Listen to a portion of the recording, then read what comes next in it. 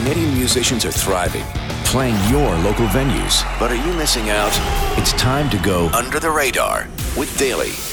Hey, thank you so much for checking out Under the Radar. My name's Daly. We feature upcoming and independent Canadian bands and musicians every Friday on this program, unless I get really sick or busy and have to take a week off. Today's featured band randomly came across their EP randomly on Bandcamp called Perfectly Competent and listened to it like 4 times in a row. Really like these guys. We're going to get into an interview with talk show host out of Toronto, but before we do that, please, if you like the program, subscribe to us on iTunes. Helps the podcast stick out a little bit. If you want to get in contact with me, I'm on Twitter, or you can find links at Rock website to get in touch with me if you want your band featured on this program. I always love getting emails about that kind of stuff. And that's about it. Yeah, cool. Here's the interview with talk show host. No light from a giant star that would quote take you far. What are you? When are you? I've seen your time before, but you probably shouldn't come around here anymore. What are you now? When are you? Gunning for a riot, wasting time, breaking time tonight. Meet me on a riot. Alright. So every Under the Radar starts off like this. I find it gives a good vibe of the band. Tell me the kind of person that would not have fun at a talk show host show, and then the kind of person who would have a great time at one of your shows. The kind of person who would not have fun at a talk show host show. So far, we've been lucky in that it's not been a lot of the people who've been at a talk show host show. We play at the Bovine a lot, and it's a 50-50 chance of the crowd there being into us because we're kind of on the popular spectrum of the punk rock world. So depending on the night and who we're playing with, sometimes when we're playing in front of a bunch of crust punks, they kind of stare at us with their... It's like, this band's not hard enough. Yeah, and there's lots of singing and a little bit of crooning, and so sometimes they just kind of get the spiked leather jackets with their arms crossed, staring at us for a little bit, and then they'll wander off. But then there's the people who do have fun at a talk show host show are usually the guys that are in their like early 30s, and we're going to shows in the 90s, and it's usually the older kids, the older guys who have the most fun. We never get like the 18-year-olds coming up to us, but it's always like the guys who look like they're about 40 saying, "Oh man, yeah, that was great. Reminds me of high school," kind of thing, which is great because that's what we're going for. That's awesome. So tell us a bit about the band. Who's in it? Who does what? And how you guys got started? So there's 3 of us. Sean is a drummer. He and I go back about 15 years now.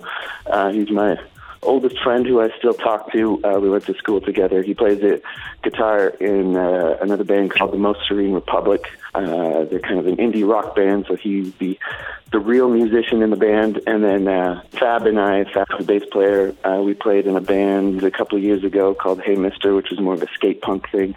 And then when that ended, we decided to start something new. So we brought in Sean to kind of balance out our punk rock instincts, and we've been doing that now for about a year and a half. Oh, cool. Okay, so that's where the bio on your Bandcamp comes from, eh? 2 recovering punks and an indie rocker walk into a bar? Yeah, exactly. Okay. And the band's based out of Toronto, which is easily like the biggest musical city in Canada. So I'm curious, as a band in Toronto where all of the other bands in Canada are, what's it like trying to make some noise about your group? You could take all the other bands from across Canada and there's still probably not as many bands as there are in Toronto. Yeah, it's real tough actually. We've been focused on this band for about a year and a half now, and we play at least a show a month, sometimes 2 shows a month. But there's so much noise happening. There's so many bands. We kind of picked a genre that is already overpopulated, even if we weren't in the center of the music industry here. So it's been kind of slow going, but we've kind of tried to focus on with our 2 EPs that we put out, just having the catchiest songs, have everything sound big, and we've gotten some recognition that way. But I think until we kind of go on the road, which we've got in the works for next year, a bit of a Euro tour. Hopefully this year we're going to do a little bit of a Southern Ontario thing, but it's definitely not easy. No, there's just so much going on, right? Yeah, exactly. You got a lot of bands now coming out of Toronto, like the Dirty Nail, Flatliners, Pop and Everything, who are bringing a spotlight back to that. So there is an audience for it. It's just, getting the ears to stuff they haven't heard about is kind of tough. People will pay the $30 to go see Pup sell out the Phoenix or whatever, but getting someone to come to a free show at the Horseshoe on a Tuesday night is much more difficult for some reason. Yeah, that's weird.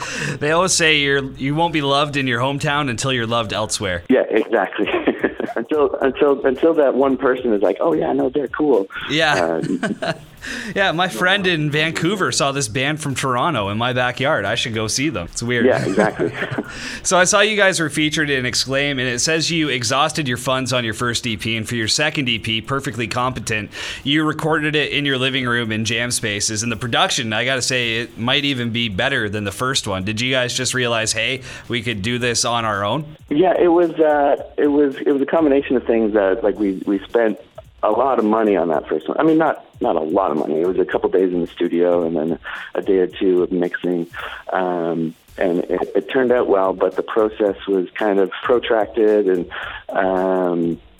Sean has a lot of experience recording stuff. And originally, I mean, we weren't expecting it, I don't think, to sound as big and full as it did, but a lot of that was due to the guy who mixed it, a guy named Olive, who lives over in France. He's actually a friend of Fab's, and he had mixed our last band's record and totally saved it.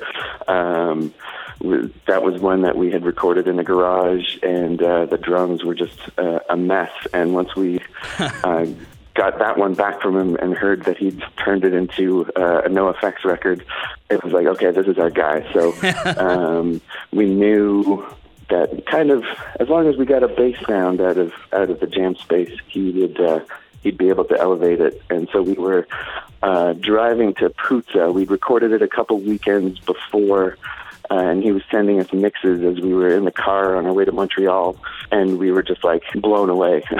Yeah, no, it sounds awesome, man. Yeah. If talk show hosts could share the stage with one other band, any band, who would it be? I'm sure the three of us would all have different answers. Mine would be Green Day. I mean, that's basically the bands that I want to be. Yeah. So and that's obviously a ridiculous, lofty goal to set. In the attainable sense, I mean, I'd love to open for Pop. They're one of my current favorites. Yeah, their new album is unreal. It took me a few listens to get into it at first, actually, but then it kind of clicked a couple weeks later, and I was like, oh my God, I'm so envious. I can't get over that guy's voice. He's got such a unique voice for punk rock. Yeah. It's awesome. Yeah. But I was expecting you to say Weezer. Judging by your Facebook page, you guys really seem to dig Weezer. Yeah, we did a Weezer cover set a couple weeks ago, so yeah, we kind of we went all out for that. Weezer would also be great, but I don't think the general crowd that goes to a Weezer show would be super into us. We got the Weezer influence, but I'm a punk rocker at heart, so that's always going to come through. We're going to be faster and louder, and I feel like that wouldn't go over so well. Green Day, I'm sure we could get away with it. Yeah, you could fit in pretty easily to that crowd. But thank you so much for coming on this program, Chris. We usually end it off with one of your songs, so what would you like people listening to hear? I think the lead-off track, I Don't Want to Go to the Library, is my favorite. That's what seems to get people pumped up to listen to the rest of it. So, can you tell us a bit about the song before you go? Yeah, that was our obvious choice for an opener. The lyrics, like pretty much everything I write, start off being about one thing, and then eventually by the end it's about something completely different that maybe I'm not even quite sure what it's about. So it's technically a breakup song, but I don't think it really sounds like it anymore. But it's super fun to play. We always start off our shows with that one. Single thrill, when are you?